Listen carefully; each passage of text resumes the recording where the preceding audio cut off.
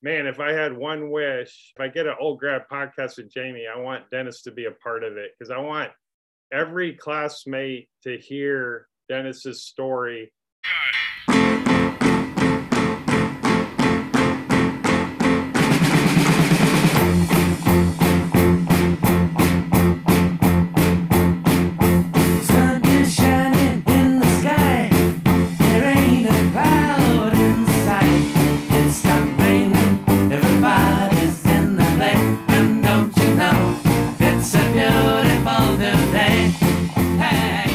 Jamie. Thank you. Thanks for being on the Old Grad Podcast. Tonight is actually kind of a special night because this is Affirmation Day up at West Point. So I was just up there.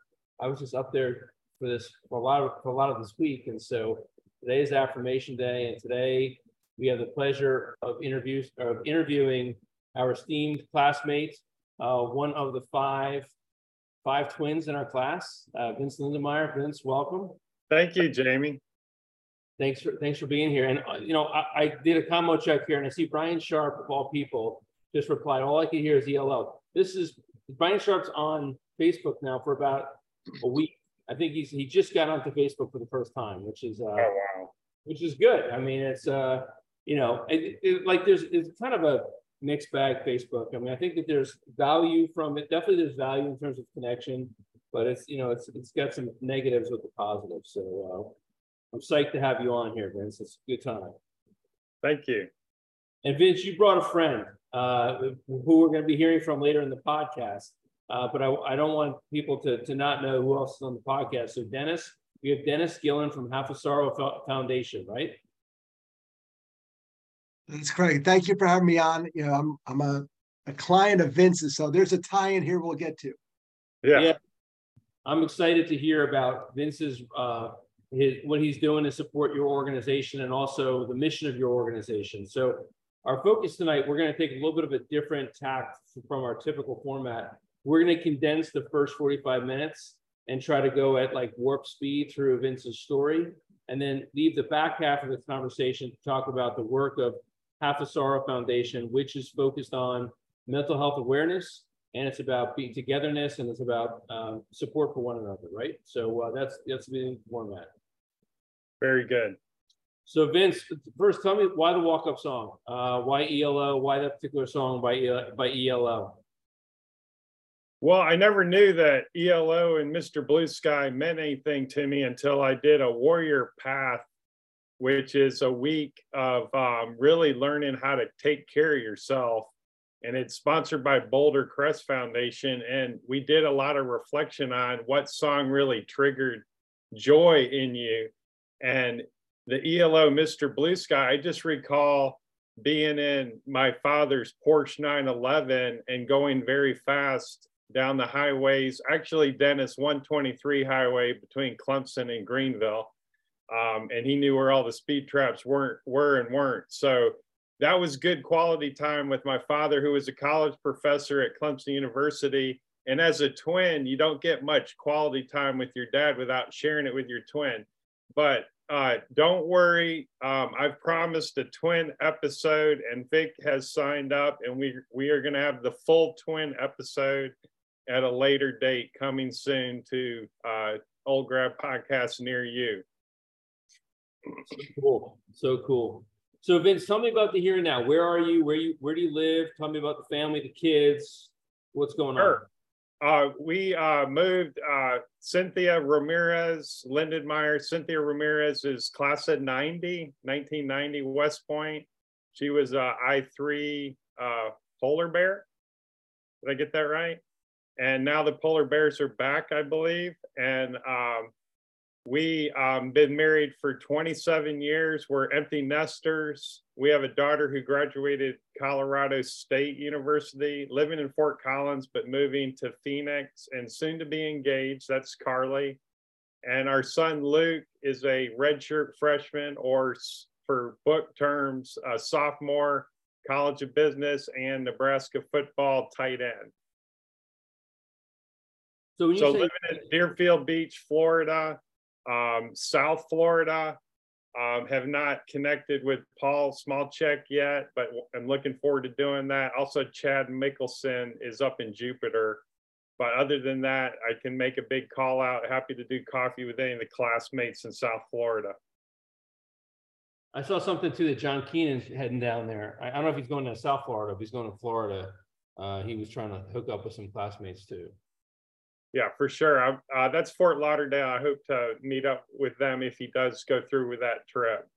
Yeah. You know, speaking of meeting classmates and trying to connect with one another, I just spent the last week at West Point. It was tremendous. I've got a lot of little nuggets to sort of drop into our call today. But one of the things that was a real focus was the use of Sallyport as the primary means to connect with one another. And one of the benefits of Sallyport, which is an online kind of collaboration and like a network, private network, is that it allows you to see where people are. So like if you're traveling to South Florida and you want to just see, let me filter for all the classmates, class of 1991 in South Florida, boom, you get a map and you see where people are. It's only as accurate as the data is current, but it's pretty accurate. And it has current email, current phone numbers. You can reach out and connect. LinkedIn has a similar feature as well. We have a LinkedIn profile for our class, which also has about 500 members in addition to Facebook. I'm sure Facebook does it too, but I don't know how Facebook does it. But you know, these are our three primary means of connecting with one another: is Facebook, Sallyport, and LinkedIn, in addition to the emails that come out periodically. So great way to connect. And a lot of our talk today is going to be about the importance of staying connected. So so Vince, you said that your son, is Luke was his name? You said Luke? Correct. Luke's in Nebraska, right? He's playing We were football. actually in Nebraska for about 12 years. That was my final duty station, retiring as a colonel from U.S. Strategic Command. And he was also recruited for Army football, but unfortunately we moved there in 3rd grade and he stayed there through high school. So he was fully propagandized and brainwashed to be a Nebraska Husker, which we love. And he's in the right spot because the leadership development there is unbelievable too. As a former tactical officer at West Point, then I could vouch that, man, some of the stuff he gets is pretty amazing. So we're pleased every day that he's in the place that he's called to be. That's great. So this is really his first year playing college football, having been redshirted last year, right? Correct. So how's the prospect for the football team in this upcoming season? Are you going to get to the games? Like how's that going to go down? Yeah, I'm signed up to go to every home and away game. It's going to be my life's calling, I guess. It really goes to the story of being a West Pointer that was an overachiever with 3 master's degrees and a PhD and, full colonel by year 25 as an officer, and then getting out and saying, wow, I sure did focus on my career, and was really confronted with, wow, I missed Luke learning to walk at West Point. Luke was actually born at West Point when I was a tactical officer. And, maybe my daughter's teenage years, she struggled, and Cynthia was stuck with really working through those issues. So the actual chaplain diagnosis is called deep loss, where you have significant deployments and you miss things and you feel like you can't make it up. And so that was a post-traumatic stress kind of deep loss diagnosis. And now that I'm out, now that I'm really redefining who I am and how I help others, which is nonprofit advising, which helps me get out of bed. I want to be there at every football game, because that's like going into combat, right, Jamie? And the Cornhusker football, I think it might be, yeah. Yeah, and he's been struggling with a minor concussion and some headaches. So, as a dad, you're like, well, what can I do? Well, you really can't do anything. So I really had to let go and just trust, higher power that this is taken care of. He's in great hands. You have the neuropsychologists call you and say, yeah, it's just a minor headache. But man, the care that they have right now, for the football junkies out there, there's this thing called a Q collar, and it's like a U-shaped horseshoe that goes around your neck, and it kind of snugs in against your jugular vein, and it keeps blood above your neck in your head to cushion your brain. And so some football players are using that to protect their brains from injury. And it was actually developed by special operations forces, but believe it or not, they're getting $200 for this Q collar. So Luke has one on order, and he should have that going pretty soon here. But he's fine at tight end, but they put him in at fullback, and that is a whole nother world of the collisions as a fullback. So it's just every day's learning, and they're in their third week, starting their third week of fall camp right now. So he's second string fullback and third string tight end right now. It's a redshirt freshman. Wow. And you said your daughter is going to be getting married or getting engaged here, you said? Pretty soon here, heading down to Phoenix. And she was in full-time ministry with student mobilization. And she's looking at some nonprofits down in the Phoenix area, such as Arizona Rescue Mission and some other places like that, to begin her career. We should say hello to some of our classmates that are on the line with us. I know we've got Moni Fox is on the line, Nancy Lynn Green, Scotty Fight, Brian Sharp.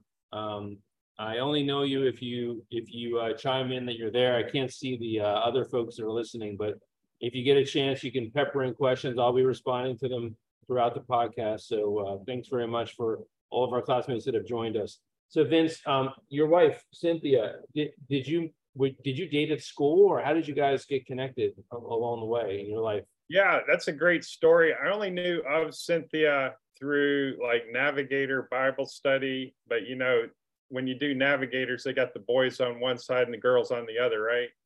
And then she did also play team handball, so she knew my twin brother Vic. But we were captains in the Army in Korea, and we were in a very remote post called Camp Long. There was Camp Long and Camp Eagle. A lot of Army aviators would go to Camp Eagle and fly Apaches. But we met in 1996, and it kind of felt like God cornered us in the middle of nowhere to get to know each other. And as soon as I walked up to her, she's like, I knew your brother. I don't know if this is going to work out. So I had to overcome the twin disadvantage. But no, it worked out, and we got married. Actually, 27 years ago will be September 20th at the embassy. And then 7 days later, we did a chaplain, an Army chapel wedding. But getting married at the embassy, you go up to the bulletproof glass and they say, congratulations, you're married. And, you go to Applebee's in Seoul, Korea. So that's fun. And it's been an adventure. I attribute a lot of my health and wellness to my mixed doubles pickleball partner, Cynthia. And what's she up to? What does she do? She is an online chaplain for American Public University System, also known as American Military University. A lot of people go to that, a lot of soldiers. Before that, she was a chaplain at West Point for 7 years, and then active duty for 7 years. So she also is executive director of Sacred Activism Community, and she's exploring new ways to help veterans and women surviving sexual assault through the use of psychedelics.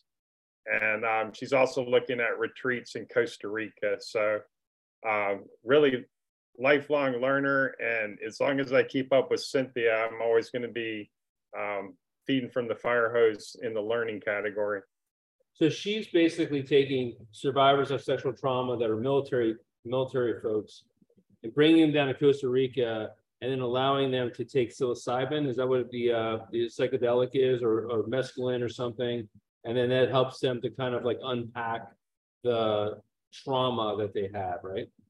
Yeah, we did a sacred.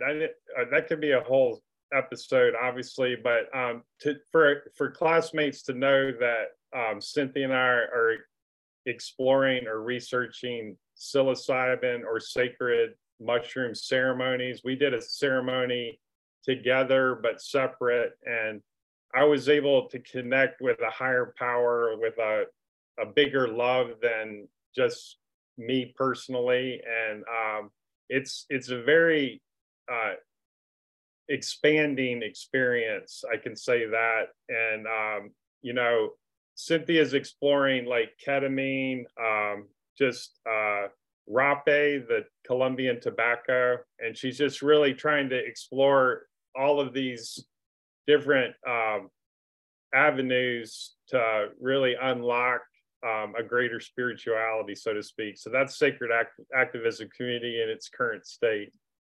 I'm so fascinated by this space. I don't want to delve in too much on this, but this is, I could talk for a long time about this, but this is like the trauma that veterans have experienced have opened up a whole area of scientific research, and they've kind of legitimized the use of these substances as a way to try to learn what's going on. Like LSD back in the 60s was shut down because people started abusing it, but it actually was begun as a research tool, right? So, but I mean, this is the second time we're talking about this on the Old Grad podcast. The first time was with Clay Lowe, was talking about when he did. Exactly. That was a great episode. He did mushrooms in a. He said the tent that he was camping. He said the tent seemed like it was the Superdome, like it was this massive, like you couldn't. But so, tell me what your experience was like. So, what do you microdose it first? Like, how do you make sure that you're like? I have never done it. I'm afraid what's actually in my head. I don't want to know. It's like there's too much. Like there's too much going on there. But what was it like? So, like. Do you microdose it? Do you take like you cleanse? What you have to really do first is really cleanse your body from all the toxins, and you have to eat a very clean diet, and you have to go caffeine free, and you really just kind of cleanse your body. You're like sipping water and eating, you know, very clean diet, and then the microdosing is later. Sometimes people start with microdosing, and then the mega dose or the sacred level ceremony dose is 4 to 8 grams, I believe. I'm not sure. Hold on, let's set this up a little bit more. So you went down to Costa Rica to do this, right? Because you don't want to do this in the US because it's still illegal, right? So you do it in Costa Rica, right? Correct. Okay. And you staying at a hotel, or are you staying at like a camp? There's a lot of retreat ceremony, a lot of retreats. I don't know if it was an Airbnb. It was actually a retreat center that kind of facilitates things. And then you have all the sourcing and all that. And really, we were going to begin the Solas retreat and begin doing sacred mushroom ceremonies for about 5 to 8 folks and start rotating people down there to really begin healing. But really, the people that make the money are the retreat centers, and it's a really slim margin and a lot of high risk because it's really hard to get folks down there. One benefit of being in South Florida is the plane tickets to Costa Rica are very inexpensive. You can get down there for $200, no more than 500. So that's a round trip ticket versus like from Omaha, you're looking at $1,500. No pun intended, right? Round trip ticket. Yeah. But what I experienced was I did a lot of inner work. Hold on one second. I want to build up this. So back it up. So how long are you on this cleansing thing? Like Keith Brown, by the way, says no caffeine, can't do it. So how long do you go without caffeine? You're only drinking water. Like, are you taking a diuretic? Like you like trying to cleanse your body? Like just eat a clean diet, right? So. Right. It's mostly you stay away from fats and meats. Just anything fatty is really going to get in the way. Right. So you're just a clean, vegan, go to a vegan restaurant and that's what you're eating, buddy. But anyway, you're doing that for about 5 days when we started doing. And again, I was a follower, so I just did whatever Cynthia told me to, right? She's my wife and I'm just kind of a guinea pig, right? So I mean, for me to have to recite the exact steps, I would highly encourage us all to talk to Cynthia. Okay. But so I'm just fascinated. So then you build up to the macro dose. You're doing micro dosing, like to sort of build it up a little bit, right? Then you do the 4-gram dose or 8-gram dose. Yeah, I thought for my body, 215 pounds, I thought the 4-gram dose was a little light. I thought I needed more. And so the facilitator had me do some rapé, the tobacco rapé after. And she's like, no, you're not doing any more mushroom. So I was like, okay. But it really allowed me to work on some internal issues that I didn't really know what I was working on, but I was really kind of just working on that. And then towards the end of the experience, we went outside and the sky, kind of like Clay Lowe said with the Superdome metaphor of the tent, this sky literally looked like the zodiac with like every star. I could see the actual zodiac the way it was supposed to be. And I look up there right now and I'm like, wait a minute, I should be able to see. But it just accentuates light and sound in such a unique, and also the playlists the facilitator used, the sounds were just completely just had more feeling to them. So all of your senses were heightened, and it just allowed you to understand that there was a higher power that loved you, and that you didn't have to unpack or carry those issues. Like Jamie, you're like, I don't want to unpack, or you got, we have issues that we're holding on to that we can just let go. And if there was a theme for tonight, it'd be like just letting go the things that we can't really affect change to, like Luke's headache. I can't really do anything about that right now except trust that he's in great hands, and he is. And the same thing with Jeff, my colleague who's struggling with gallbladder cancer, the Citadel 91 guy we talked about just before the call started. I carried a big rock in my rucksack about, man, I really wish I could take that burden off of my classmate, or he's a Citadel, but 91 guy, really fighting cancer. And when I do my meditation and let go of those things, I'm in a much better place. And I think the psilocybin ceremony really allowed me to let go of things that I needed to. And so I highly encourage people to continue to talk about the possibility of doing a sacred mushroom ceremony, or just talking about it. And yeah, between Clay Lowe and I guess the universe is kind of lining these things up for people to at least hear about it and know that it's not, it's a natural plant-based, 100% grown from the earth. It's not a man-made drug. It is on Schedule 1. It is illegal, but it's because of the 60s and people partying and doing too much damage with it back in the day. But I think it's regaining a lot of momentum, not only in Congress, but also through the VA. And I think we're going to see a lot of momentum towards healing in this area. So how long does it last for?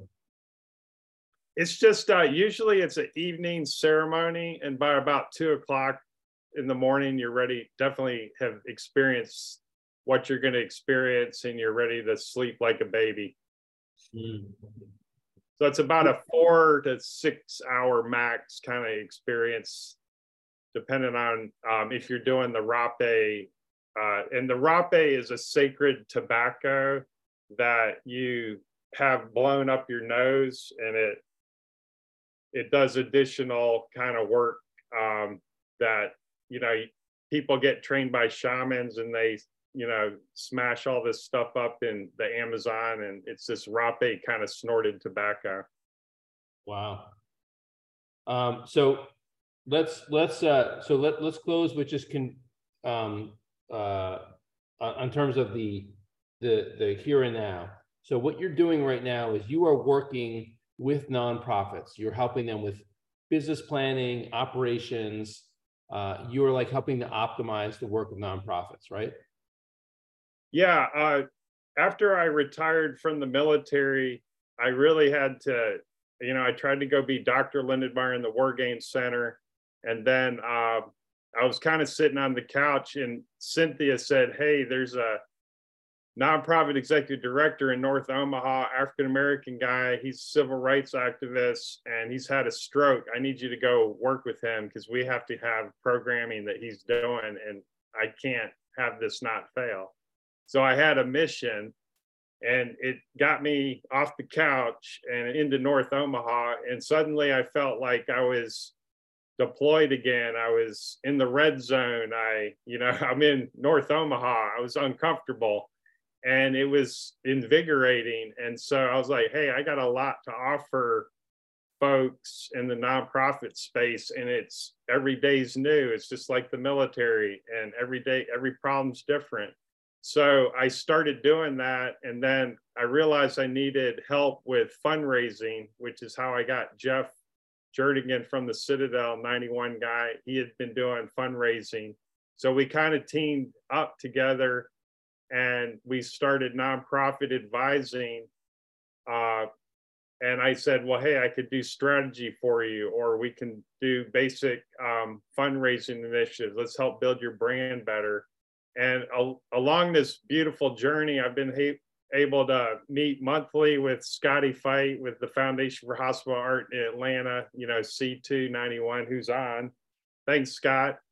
And he's not a client, but he's taught us so much because he's an experienced executive director.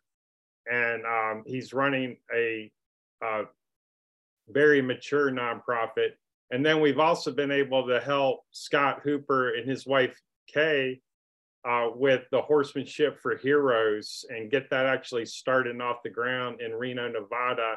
And Kenny Mintz just made a beautiful post about getting to meet the horses and all the great work they're doing. They are going to do some fabulous work here in the next few years. And actually, Dennis was able to meet Scott and Kay when he did a speaking event in Reno. So Dennis and I connected. Wow, maybe Dennis would have to tell me how we connected, but we had a call and then we hit it off. And I was like, wow, what a big brother to really make sense of mental health, of suicide prevention, of mental health awareness, and really where self-care really comes to the point with relationships and brotherhood. And I've connected so well with him. Every time I meet with Dennis, I was like, man, if I had one wish, one break the glass moment, in emergency, break the glass. This is a break the glass moment. It's like, man, if I get an old grad podcast with Jamie, I want Dennis to be a part of it because I want every classmate to hear Dennis's story. And I want them that if you ever have a podcast, it's like, just put on there instead of Vince Lindenmeyer, just say break the glass, self-care. And let's talk about really bringing our class together around health and wellness and healing each other through these types of conversations. So before we pivot to Dennis, because I definitely want to hear his story and the Half Star Foundation, we're gonna put a pin in Vince, your typical podcast. I got to hear like highlight and low light of your West Point experience, and then your Army experience, and then we'll pivot to Dennis, right? Because and when we do the Twins podcast, we're going to go further into the story of the Bulldogs and the Club B2 and all the crazy stuff that happened there. But we're going to we're going to hear about that on that future podcast. But for right now, before we pivot to Dennis, give me your seminal memories of West Point and the Army, and then we'll move to Dennis. Well, I was able to was fortunate to have a full quarter of a century career.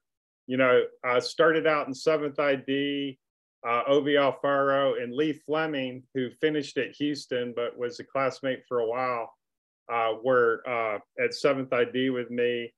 And then quickly, I was infantry branch detailed ordnance, went to 2nd Armored Division at Fort Hood. Paul Brooks was a colleague there, and just a number of classmates at Fort Hood, obviously. Went to Korea, met Cynthia. Got back, went to Korea to get to the 82nd Airborne so I could command there. I was in the DISCOM as the heavy maintenance company commander, and then was able to get to West Point to be a TAC. And I was a tactical officer for A4. And A4. There you go, Apaches. Apaches, that's my daughter's company. She's in A4. Yeah, great culture, at least when I was there. I love the Apaches. To stay, because Cynthia had that civilian job as a chaplain, and we were doing such amazing work with cadets, with what she was doing. I volunteered to go to Egypt, so I did the multinational force and observer mission for a year. I was at Battalion XO over there, then came back to West Point to the garrison side, and actually was the operations officer that had to get all the cars on West Point post 9/11 for a football game and off, and still maintain security. So that was lovely. And then just a year of doing garrison operations, had not deployed to a combat zone yet, so went to CENTCOM Forward Headquarters in Qatar to run the Chief of Staff's office for General Austin at the time, now the SecDef. Met enough people there, they're like, oh wow, you're like an egghead with working on your PhD. We want you to go to HRC and do the OPMS task force in DC for 2 years. I did that, and then ended up becoming an FA-59, a strategic plans and policy officer, and went to the War College on faculty, and then ended up doing the distance course there.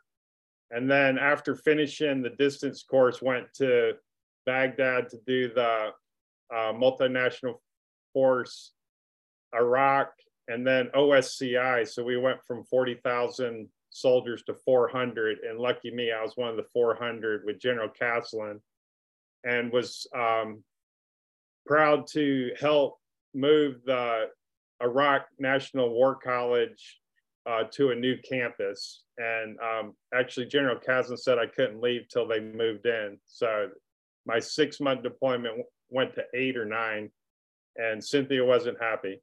But after that, moved out to the middle of the country to Omaha to U.S. Strategic Command, was fortunate to pin on 06, became a Battle Watch commander, and at the very end there, and had to do night shift at 46 years old.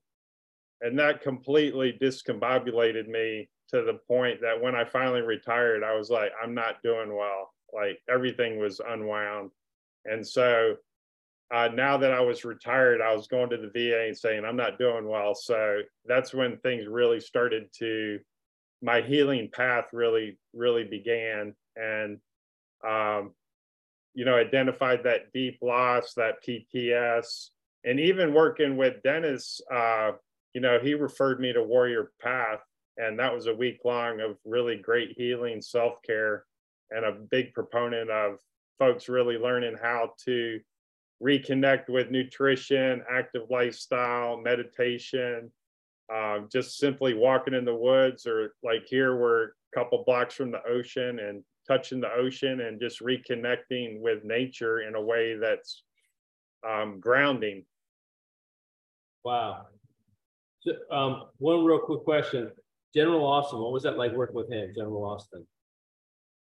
He was the most intimidating boss I ever had. He was like, I made the mistake of knocking on his door once, and I felt like he was the Wizard of Oz and I was the Scarecrow. I was just like shaking, like, what did I do? Like, knock on his door. What was I thinking? Like, he's like, what do you want? I'm like, sir, the colonels are ready for you. And he's like, they can wait. And I'm like, holy hell, why did I even knock on his door? Like, what was I thinking? Yeah, he was a piece of work. I think about that guy a lot. You know why? Here's a guy who's just like chilling in retirement, right? He's sitting on boards on the board of United Technologies, where I had some interaction with him. He's pulling down big board fees. He's smoking cigars on a golf course. He's not working that hard, loving life. And next thing you know, he gets tapped to be Secretary of Defense. And he's flying back and forth to Poland. He's busting his ass again for our country. I mean, thank God for people like that. I mean, completely living up to the, to our class motto of duty shall be done. He's doing it. But I was like, wow, that guy, I mean, how old is that dude? He's probably in his early 70s, I think. I mean, he deserves to chill and have a cigar on a golf course.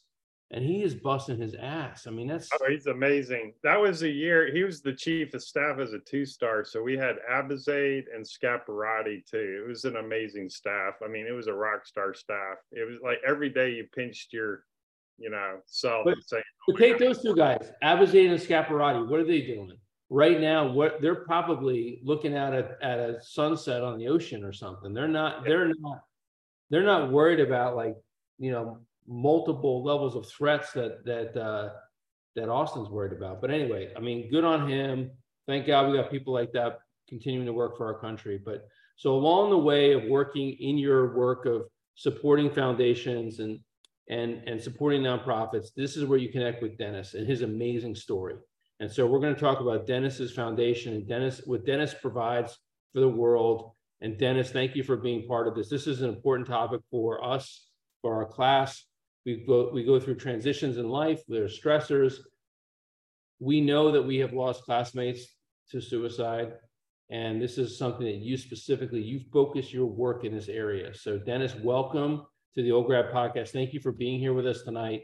And maybe Vince, do you want to introduce him and we can begin to learn more about Dennis's story? Well, Dennis is, again, a big brother. He says his misery is now his mission. And he has a West Point accent. He said Nyack, was it? And, he connects with, I'm surprised he wasn't ever a cadet when I talking to him. He's had a illustrious career in the pharmaceutical industry, and he knows how to be a professional and have a career. And he's essentially worked with the state of South Carolina to start the 988 program, which is the new suicide hotline. You call 988 now. It's across the whole country. The Trump administration implemented that. And there's been a lot of growing pains, but it seems to be working.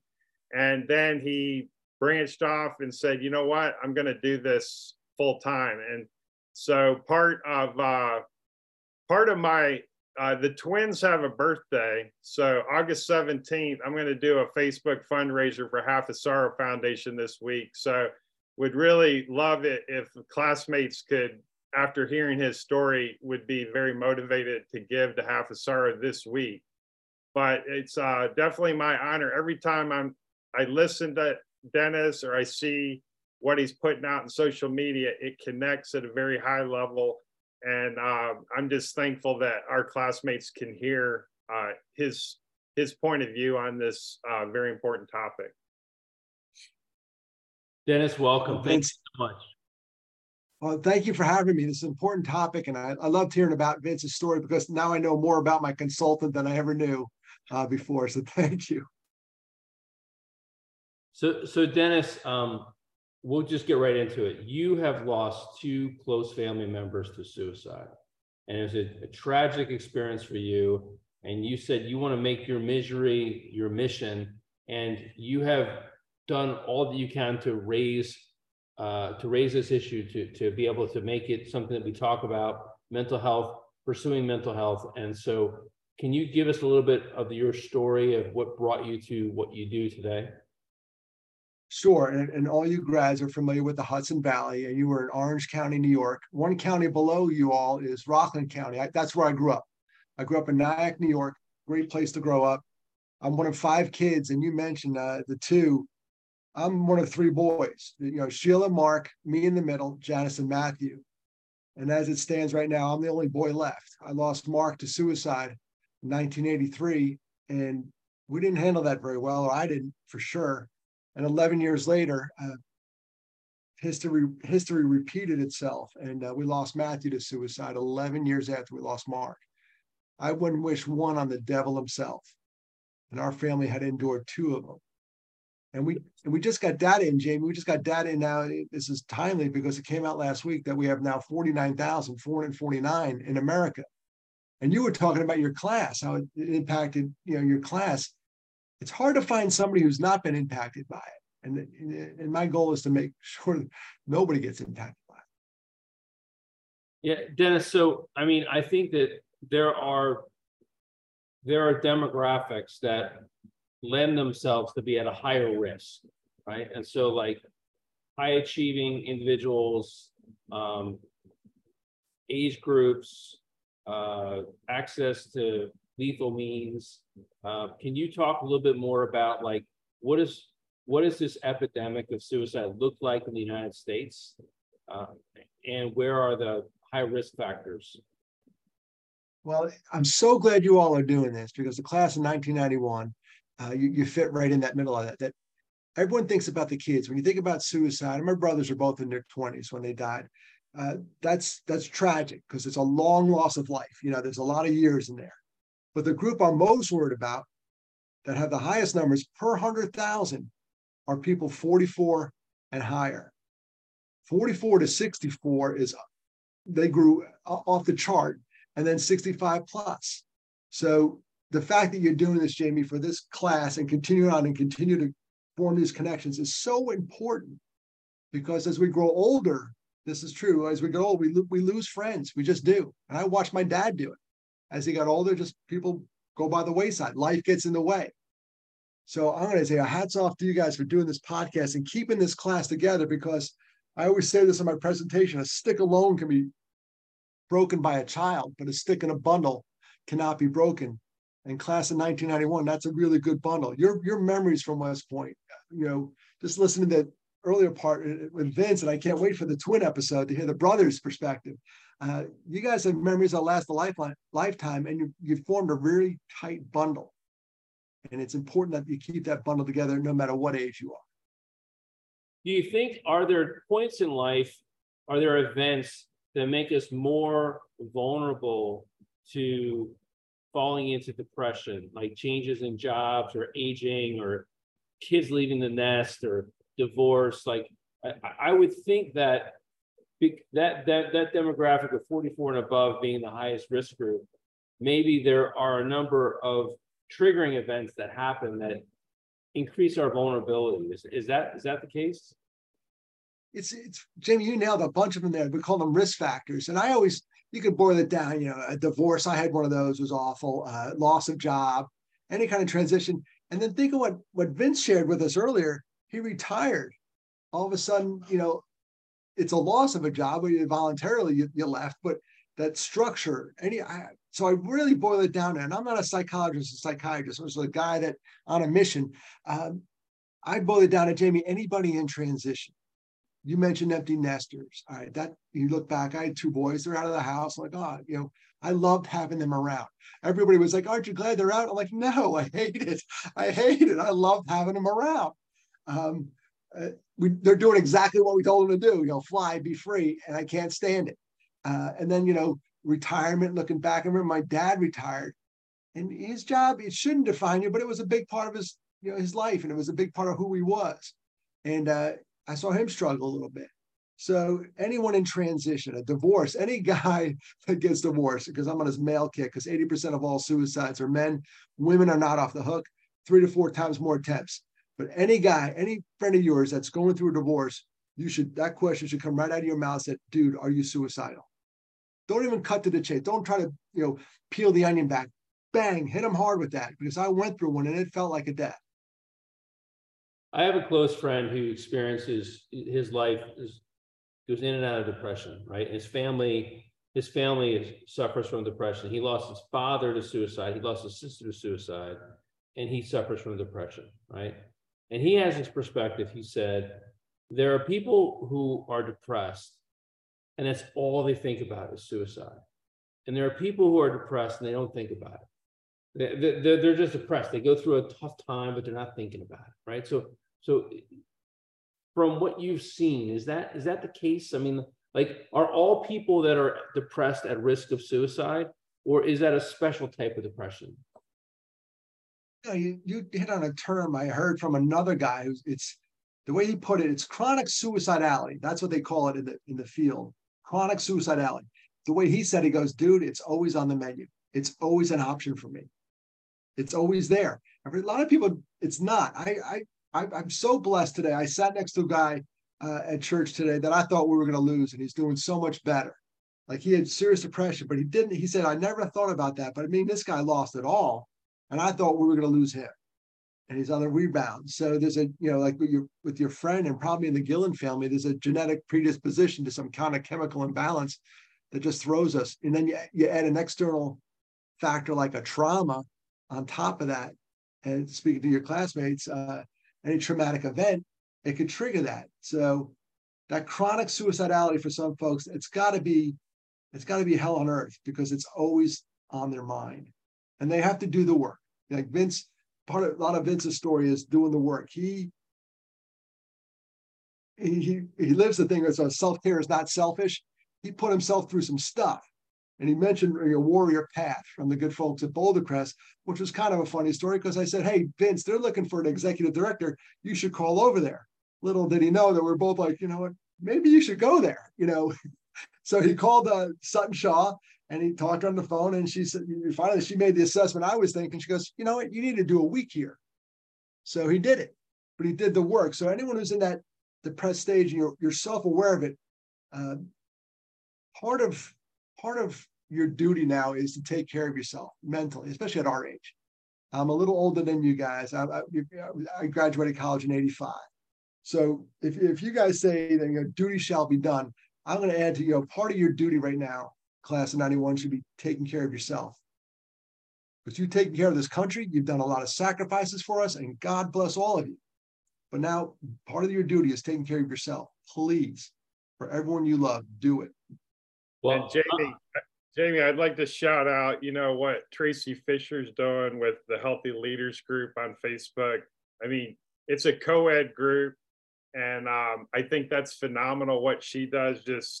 She's always had time for me. Anytime I've asked for a call, she always has a half hour for any classmate. But the topics that they talk about in the Healthy Leaders group is like getting good sleep, gratitude, the exercise, the nutrition, the breathing techniques, the sound healing. I mean, there's so many neat things that are talked about in that group. And just recently, I've found a men's group. So, there's co-ed groups and there's men's groups. That there's a men's group here in South Florida. It's called Wolfpack. And they do a sauna and a cold plunge to ground. And then you circle up and you just do 3-minute share, and you're done. And so these little things, these groups that really come together and encourage people, those challenges, like the recent 30-day challenge. What did you give up? Like sugar or something, Jamie? No, I said I was going to walk. I was going to walk. Getting ready for the hike. Yeah. So walk 3 to 6 miles. And by the way, I just did it was epic. Everyone in our class should put this on their bucket list. I did the march back from Lake Frederick to West Point with my daughter's company, with Company A4. And it was absolutely phenomenal. You go there at 2:00 in the morning. I did it with our classmates. I did it with Otto Leone. I did it with Pat Mullen. I did it with Kirsten Howe and with Mark and Holly West. It was phenomenal. So you go there at 2:00 in the morning. You see these cadets up on the Lake Frederick. You always see like these red lights kind of buzzing around from their headlamps. And you get there, you get reunited with your company, and then you walk back. It's really worth something to do. Everyone should do it. And it's only open to graduates. We can only do it. And if you don't want to do the 14-mile walk, there's a 2-mile walk. You can do it just from the ski slope into West Point. Also, you know, a lighter version if that's what floats your boat. Definitely worthwhile. But so I walked. So Vince, to your point, I walked at least 5 miles a day for 30 days. I did it, and I also tried to reduce my intake of alcohol, which I did as well. And so that was 50. Does the 50-year class march back no matter what, if they don't have a kid there or not? Yeah, well, the 50-year class, they're usually doing the 2-mile thing. They're but there was a few 77 grads that were there. The 77, so the 50-year affiliate program, Dennis, for your just background, West Point matches from 50 years ago to now. They take the 50-year program and they match them with the incoming class. And then they march through, and there's 8, they consider 8 pivotal events for the class. So the first one is our day. So the 77 grads are there for our day, greeting the new cadets. So the very first day, they're there for A day, which is acceptance day. That's when they finish. They just finished Beast. They also did the march back with them. They're there for yearling winter weekend. They're there for 500th night. They're there for ring weekend. They're there for graduation, et cetera, et cetera. It's a magical kind of connection between these 50-year affiliate programs. And that to that point, Dennis, we have twice a year, we have an all hands on deck class call, a Zoom call. We do it on the 91st day of the year, which happens to be April 1st. We have a Zoom call with our whole class. And we also do it on September 1st, which is coming up in like 2 or 3 weeks. September 1st also happens to be the first day of kindergarten in many schools, which is the day that, this is a little depressing to think about, our 50-year affiliate kids are starting kindergarten. So we should have, we should celebrate that milestone. The 50-year affiliate class starts kindergarten in September. We're going to have a 9/1 meeting. We should talk about our 50-year affiliate program. So they're turning 5 years old. They're the class of 2041, our class. So. Wow. Yeah. But this idea about destigmatizing mental health awareness and seeking mental health, I will tell you, I sought mental health counseling very recently with the buildup to our day, the buildup of having to have my daughter go off the 90-second goodbye. I got to tell you, for the last year, I've been tearing up thinking about that event. And also not just what that event represented, but of her kind of following in my footsteps and going off and, you know, being a cadet. But the fact that the mortality of the fact that I'm getting older, this is my kid leaving the nest, my last kid leaving the nest. How are my wife and I going to navigate this newfound freedom, but also this newfound stress? So I subscribe to BetterHelp, BetterHelp.com. I got connected with a counselor, met with them once a week. In addition to that once a week, which was okay, and not great, but it was okay, there's all these other resources that are there at BetterHelp.com. So, and Talkspace is another thing. So they're not bad things to do. It helped me get through it. I kind of moved through like an 8-week period. I've now suspended my account. I feel like I'm in a good spot, but I did that for the last 8 weeks. And so it was helpful to me. Well, your duty shall be done there, brother, because you did the work. You did what Vince was doing, what he was preaching earlier. And think about this. There's 3 guys on this podcast right now. And you told me in 1991 we'd be on a podcast talking about mental health. I'm like, no one talks about that. We're not talking about it. But here we are talking about you went to counseling. I've gone to counseling. I'm sober, 29 years. You know, we got to take care of us. You know, our mental health is just as important as physical health. And dude, hats off. 14-mile hike is pretty legit. You had to be sore a little bit the next day, but you nailed it. I was sore. Otto Leon and I did it together. And then we went out that day, we got foot massages together, which is another great thing, another great bonding experience, you know, going for a foot massage, self-care. Self-care, exactly. Spot on. You did the work and you earned it. Yeah. Well, empty nesting and you know, health and nutrition. I mean, you think about walking back with this 50-year class, you know, 18 or so years from now, we got to take care of our bodies. And if health and wellness isn't number one, please tell me what needs to be number one right now is, you know, in our lives. And just having this kind of camaraderie where, you know, we share ideas about health and wellness and we make it to that 50-year march back 18 years from now. That's a pretty good goal. When you see the class of 77 doing it, I saw a few pictures from their class from Nebraska. I was fortunate to be the West Point Society president in Nebraska and Western Iowa for 5 years. So still kind of follow some 77 grads from the Midwest. And, you know, you think about us being empty nesters now, well, then, you know, as we get older, maybe it's pain that we can't get rid of, chronic pain. It's like there's always going to be a challenge that we have to get through or find a solution. And, you know, if you let chronic pain cripple you, well, then, you know, you start looking at other options that probably aren't good. And whether it's, you know, an addiction or, you know, it's kind of substance abuse or just saying, hey, I can't take the pain anymore. But health and wellness can get us around those things. And so I'm just thankful I'm in South Florida because you know, I have the wife that makes me play 2 hours of pickleball every morning. And I had 20 pounds just melt off me. But I'm more than happy to host any West Pointers down here for a pickleball weekend or pickleball week. We got the mecca of pickleball. I don't know if any of our classmates have gotten the pickleball bug yet, but it's coming if you haven't.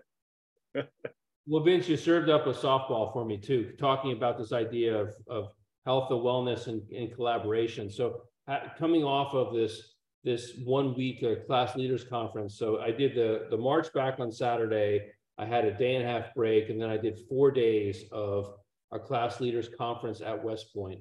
It headed down by our classmate, Mark Beeger, company A4, is now the president and CEO of the West Point Association of Graduates. And he's continuing the mission that was kind of handed down to him through the board of directors, which is to be the most interconnected, supportive alumni association on the planet, right? And so if you look at what these other classes are doing, class of 77, class of 72, class of 67 specifically, they're like kind of crowdsourcing best practices around things like physical health, mental health, coordinating around challenges that their class is having. The class of 67 actually had a conference, a medical conference, where they're dealing with things like orthopedics, cancer, dealing with ALS, dealing with dementia, all the things that class is beginning to have to deal with. They're dealing with it together as a class. Amazing. So we have the same ability, Dennis, to your point, an individual stick can be broken, a bundle of sticks is stronger than ever. This is what we're doing. This is what the class of 91 is all about. And as we look at the challenges that we currently face, which is like aging parents, changing jobs, empty nesting, challenging kids that have come through COVID. That's one of our, I think, our biggest challenges now is parenting, the COVID generation. These are things we get to do together, right? And this is the way that we get to collaborate together as a class. And that's where I got my name for my foundation. The half a sorrow, it comes from that Swedish proverb where a shared joy is a double joy. So yes, you'll do fun things like you'll go golfing, smoke cigars, and have a ball. But remember that the latter part of that goes, a shared sorrow is half a sorrow. And you'll share your sorrows with your mates too, and you'll see they'll cut them in half. Now you'll never get rid of them because a half of a half of a half, you'll always have a remainder. But that's where we got our foundation name from, because it's important that you share both the fun stuff and the tough stuff. And you guys are doing it. You do have a very unique alumni association because of what you all went through at West Point. And if I could share my bitter West Point memory, because Vince is going to bring it up anyway, I played lacrosse at Nyack High School, and we got invited to go play at Mikey Stadium. And we were the opening act before Army. I think they were playing Syracuse that day, which is big time lacrosse. And we were out there, and I got stripped. It was like coming down the last 10 seconds. We did a face off. I got the ball. I had it, and then I didn't have it. And they took it down and they scored, and the game was over. Like, I got stripped of the ball. So every time I walk into Mikey Stadium, I shudder a little bit. It was my worst lacrosse memory ever. And we lost the game. And then we had this picnic afterwards, but no one wanted to be there because we just lost. So I have a bitter West Point memory I thought I'd share with you, because Vince is going to bring it up anyway, because he told me he was. Well, Dennis, we've spoken with a number of classmates that are in influential areas. So like a shout out to Dennis. He was just at MacDill Air Force Base working with an air refueling wing, and, you know, gave their annual talk. So he does some innovative videos for construction companies, some heavy equipment companies, because they have a high prevalence of suicide. So he really has a lot of resources at halfasorrow.org, but he also can be invited to talk, and really gives some of the best in the business talks out there, because he's lived it, and he can connect, because he's a white male in between 44 and 65. So he connects with men, and there's not many men speakers out there that do what he does. And so he's on the road. He's been out to Reno. He's been coast to coast, Washington State even. So, I mean, he's getting on the road, and he's doing this full time. So if there are any classmates that really want to, put a booster shot into their organization, I would highly encourage them to really reach out to Dennis, because he's the right person to do it. And you can see Dennis's talks as well on YouTube. You just Google his name. TEDx Talk, yeah. TEDx Talk, Dennis Gillan, or Half a Sorrow Foundation. You'll find his talks. You also find you've done a number of podcasts as well, Dennis. So I've heard your story. I've heard the tragic story of having lost your two brothers. And I think one of the things that I've found come up in the stories I've listened to is that you didn't talk about it. Your family didn't talk about it. We didn't have it out front as a conversation, right? It was like you lost your older brother, Mark, and then everyone went back to their work. Like you mentioned that you were at West Virginia studying. I think you were 20 years old, and 5 days later you're back at school trying to mask the pain with alcohol, and just powering through.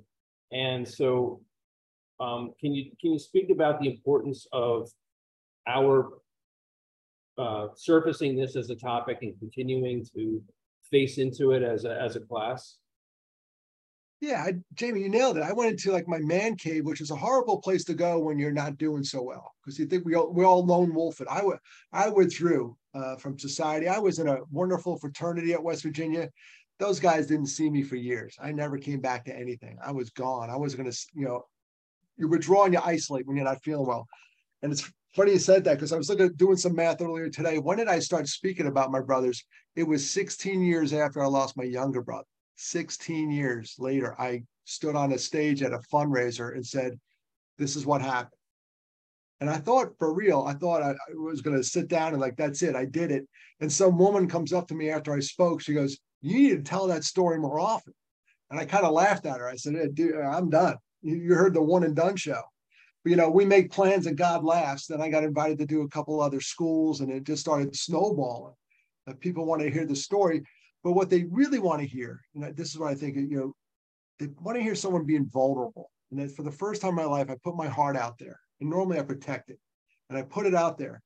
And it's what's really cool to see that after the talk, and there's a million people that can give this talk, because everybody is dealing with something. But after the talk, I get to sit around and listen to the stories of the people that come up to afterwards. The talk is really good, but the stuff that happens afterwards is magical. And I spoke at a university in Georgia Southern University. I got done at 8 o'clock.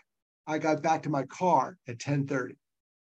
The kids wanted to talk. The people want to talk. They come out of the woodwork, back to that sharing your sorrow part. So it's been an unbelievable ride. And it really started, I think, when I got nudged. I say a God nudge, but I got pushed into it my misery became my mission. And all of a sudden, these wonderful doors open up. Look what I'm doing today. I'm talking to Vince Lindenmeyer and Jamie Schleck. Who would have thunk that, 10 years ago? I'm talking to two West Point grads about mental health.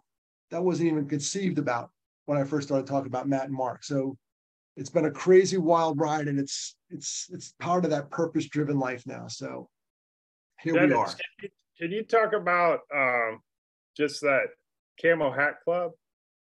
Oh, yeah. This is something to do that's low tech.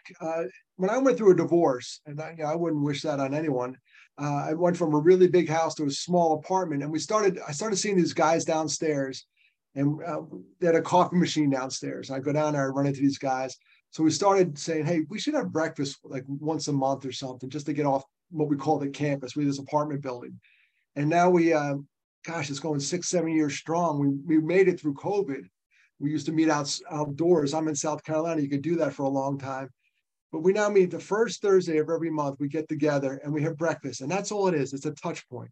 It's not a Bible study. If you love the Lord, you should be doing a Bible study. Whatever you do, it's all it is a meal. But at the end of the meal, because I'm there, I say, how's everybody's mental health? And one day we had this guy show up. He looked like crap. He really did. He just looked bad. And you could just tell. And we said, what's going on? And he goes, well, I'm going through a divorce. Little did he know that he sat down at a table where 3 out of 5 of us went through one. So we're like, come to Papa. How can we help you? And that's where men need men. I'm saying it's just like, wow, and women need women. But it was just interesting. So this Camel Hat Club, I bought one here. This is my fraternity. There it is. You guys are familiar with camouflage. There we go. And the reason we picked camouflage is because men tend to camouflage their emotions. And we got to stop doing that. We got to start talking about this stuff. So I look forward to that breakfast every month. I make it come, hell or high water, and it's so simple. It's a text chain. I'm not talking about anything complex here. We usually get a text. This is how guys operate. Wednesday before the Thursday, someone goes, "Hey, is that thing tomorrow?" We're like, "Oh yeah, it is." See you at Maple Street Biscuit, and that's where we go.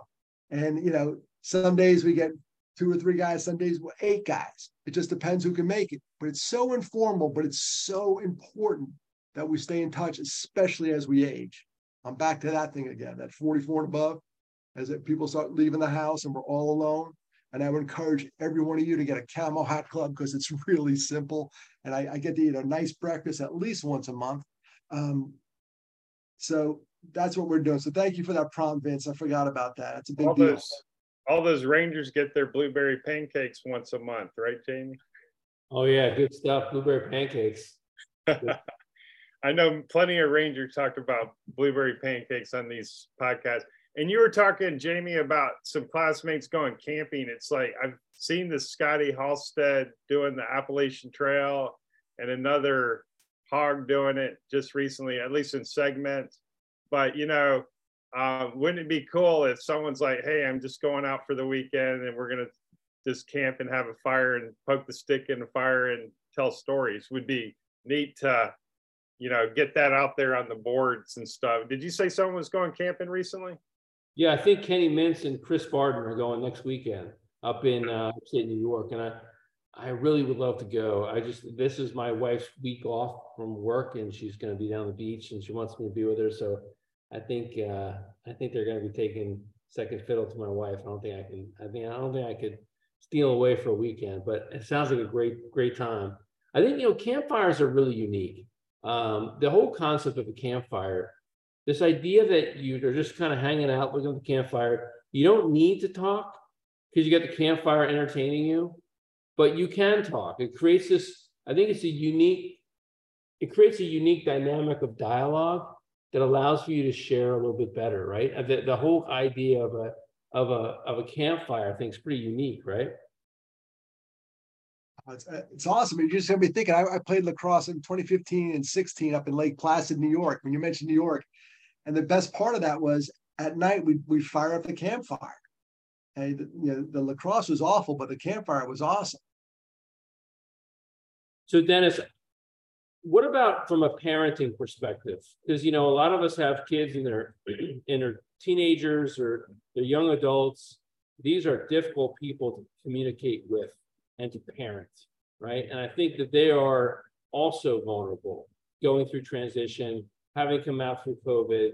Do you have perspectives on that? Like, how do we parent through this tough time? There's a tool I have on my website, halfasr.org. I think is a great tool for parents and kids to fill out. It's a safety plan. And it was really generic. And I took this college kid, I said, can you funk this thing up a little bit? And she did. She made it a little funkier. It says, hey, oh crap, I'm going down, or something like that. And it lists some of the stuff. If I was I had my boys, but if I was working with a parent, especially after COVID, a kid, I'd fill it out with them. And you do your own too. We all need a safety plan. I have one.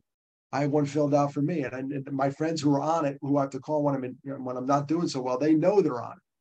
But I would definitely use that as a prompt. And what it does, it spurns a conversation about mental health and how important it is. And you better believe, because of the position I'm in, I talk to my boys about it all the time. I have 2 boys, and that's part of the phone call. How's your mental health, Brendan? How's your mental health, Martin? You doing good? And I hope, you always think, you hope they come to you and they would open up to you. But if you develop that relationship, and I definitely would suggest trying something, because it's a tough subject to talk about. And these kids are seeing so much these days, it's not even funny, through this little device, the social media and the phones. But I would start there and have that safety plan to fill it out, and just, as a parent, said, if you really got in a jam, would you come to me? Because, I want you to. I think about our visionary classmate, D.A. Sims, Lieutenant General D.A. Sims. And when he was the commander of first ID, and then also when he was a brigade commander, he did this as well. He mandated every soldier has to go through counseling. Like, it's not your choice. You must do this, right? And he said, like, if you want to go and just talk about the hockey game, that's fine. But your ass is going to be in the seat. And I'm going to lead by example. I'm going to do it myself. But it's funny. I wish that my kids were. I wish I could mandate it. I mean, I guess I can't really do it even as a parent, But like, how do you make it so that you could destigmatize it and just make it like normal? I don't know. Just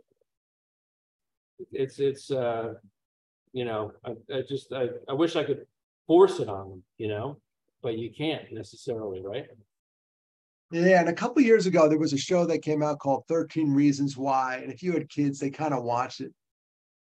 Jamie, obviously I struck a chord. You saw my reaction, right? Scary, because there's this concept of suicide contagion, when you kind of glorify it, which I hope we're not doing tonight, right? I mean, we're talking, but the point is, like, even like these organizations that talk about 22 veterans a day, and they kind of glorify the idea of 22. They try to, there's 22 veterans kill themselves every day. By the way, it's not 22, it's less than that. Look at the data, and it's never 22 a day. There are vulnerabilities, there are different points in time throughout the year where it's more or less. And I think that it kind of works at cross purposes of the mission. Like, you want to raise awareness, don't talk about that number that's even wrong to begin with, right? Yeah, talk more protective factors. And where I was going with that 13 Reasons Why, I had a mother come to me on Facebook and she said, I'm not going to let my daughter watch that. And I wrote her back on Messenger. I said, well, just check to see if she already watched it, because they have Netflix in their pockets. She came back to me. She goes, oh my God, she watched it already. I'm like, no kidding. That they have access. So then I said, well, now you have to watch it with your daughter. And you have to have this conversation. That would be a really good thing to do. And she goes, all right, 13 episodes, an hour each, I'm in. And at the end of that, her daughter found out that a friend was having trouble and was thinking about suicide, and had the guts to tell her mother about it. And that mother called the other mother, and they got help for that kid. So because that little situation where they sat there and watched a stupid TV show about stupid suicide, I was so mad at that show, because they sort of glorified it a little bit, because she had, everyone idolized this girl that died. It was awful. But the parent had a conversation, and I think we saved the kid because of that conversation. So that might be the one case where there's a net good that came from something like that. Exactly. I mean, I didn't watch it, but it concerns me when we have that kind of glorification of it. Let me tell you about a net good story. We're on hope here. We always sell a lot of hope. Remember a couple of years ago, that guy Logic, he's a rapper, and he had that song with the 800-273 talk number in it. he talked about suicide, but he promoted the song. It was actually called 800-273-TALK, which at the time was the suicide, hotline. It's now 988. It's 3 digits. It's shorter. But he had this rap song about it, did not glorify it, told people to get help, was bold out with his personal journey. They did a study, and they think by the number of uptakes in that phone number and the number of calls that increased after that song came out, this rapper may have saved like 245 kids. How cool is that? So as much as there's a negative effect, if we start talking about it, and then here's a rap song and the kids are listening to it, and this guy was, telling them to get help, he may have saved, based on numbers, how many calls went up, and they did some analysis, about 245 lives. What kind of legacy is that? Wow. That's tremendous. So we're moving towards the end of our podcast, and I'm going to ask each of you, Vince and Dennis, to think about what you want to leave us with. But before I go there, you could be thinking while I'm talking here, I want to talk about the value that we have in our alumni network, the value we have as a class, and the mechanism that we're going to use to be even more connected than we've been, which is Sallyport. There is so much value to Sallyport. There's so much that could be done. Having now come off of like this week of our class, doing the class leaders conference, I am convinced that this is a super powerful tool. It's ultimately customizable. It's very, very private. It's not something that can be monetized through some third party. It's just about us, right? So this is the mechanism by which we stay connected and we're able to support each other. And so more and more is going to be coming about Sallyport.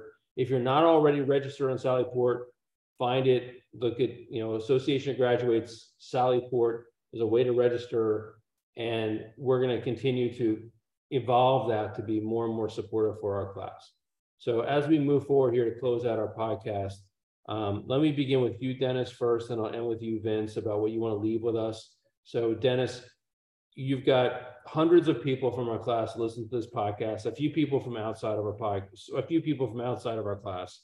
What would you like to leave with the class of 1991 as some parting thoughts from tonight's episode? All right, class of 1991, I'm jealous listening to about all this stuff you have available to you through your alumni association. You have a very tight bundle because you went to West Point. And I'm sitting there as an outsider going, damn, that's some really cool stuff. Now, it's only cool if you take advantage of it. It's only cool if like Vince said, you put in the work. If your duty shall be done, I think your duty shall be done. You got to listen to Jamie and register for that darn site and start hooking up with people. You don't want to do it. Like, I don't want to go get a physical at my doctor, but I'm glad I did it when I'm done. I think this is one of those things, you registered, and you'll be glad you did it. And all of a sudden you get guys like Vince calling you from, South Florida saying, hey, we're closer than you think. Let's go get coffee. So I'm going to leave it up to you guys. But man, I'm sitting here, Jamie, listen to you and Vince talk about these tight network of connections and these shared memories. And I'm jealous as heck. Because I didn't get that at West Virginia University. I didn't get my 4-year school. You guys have a lifetime of commitment together.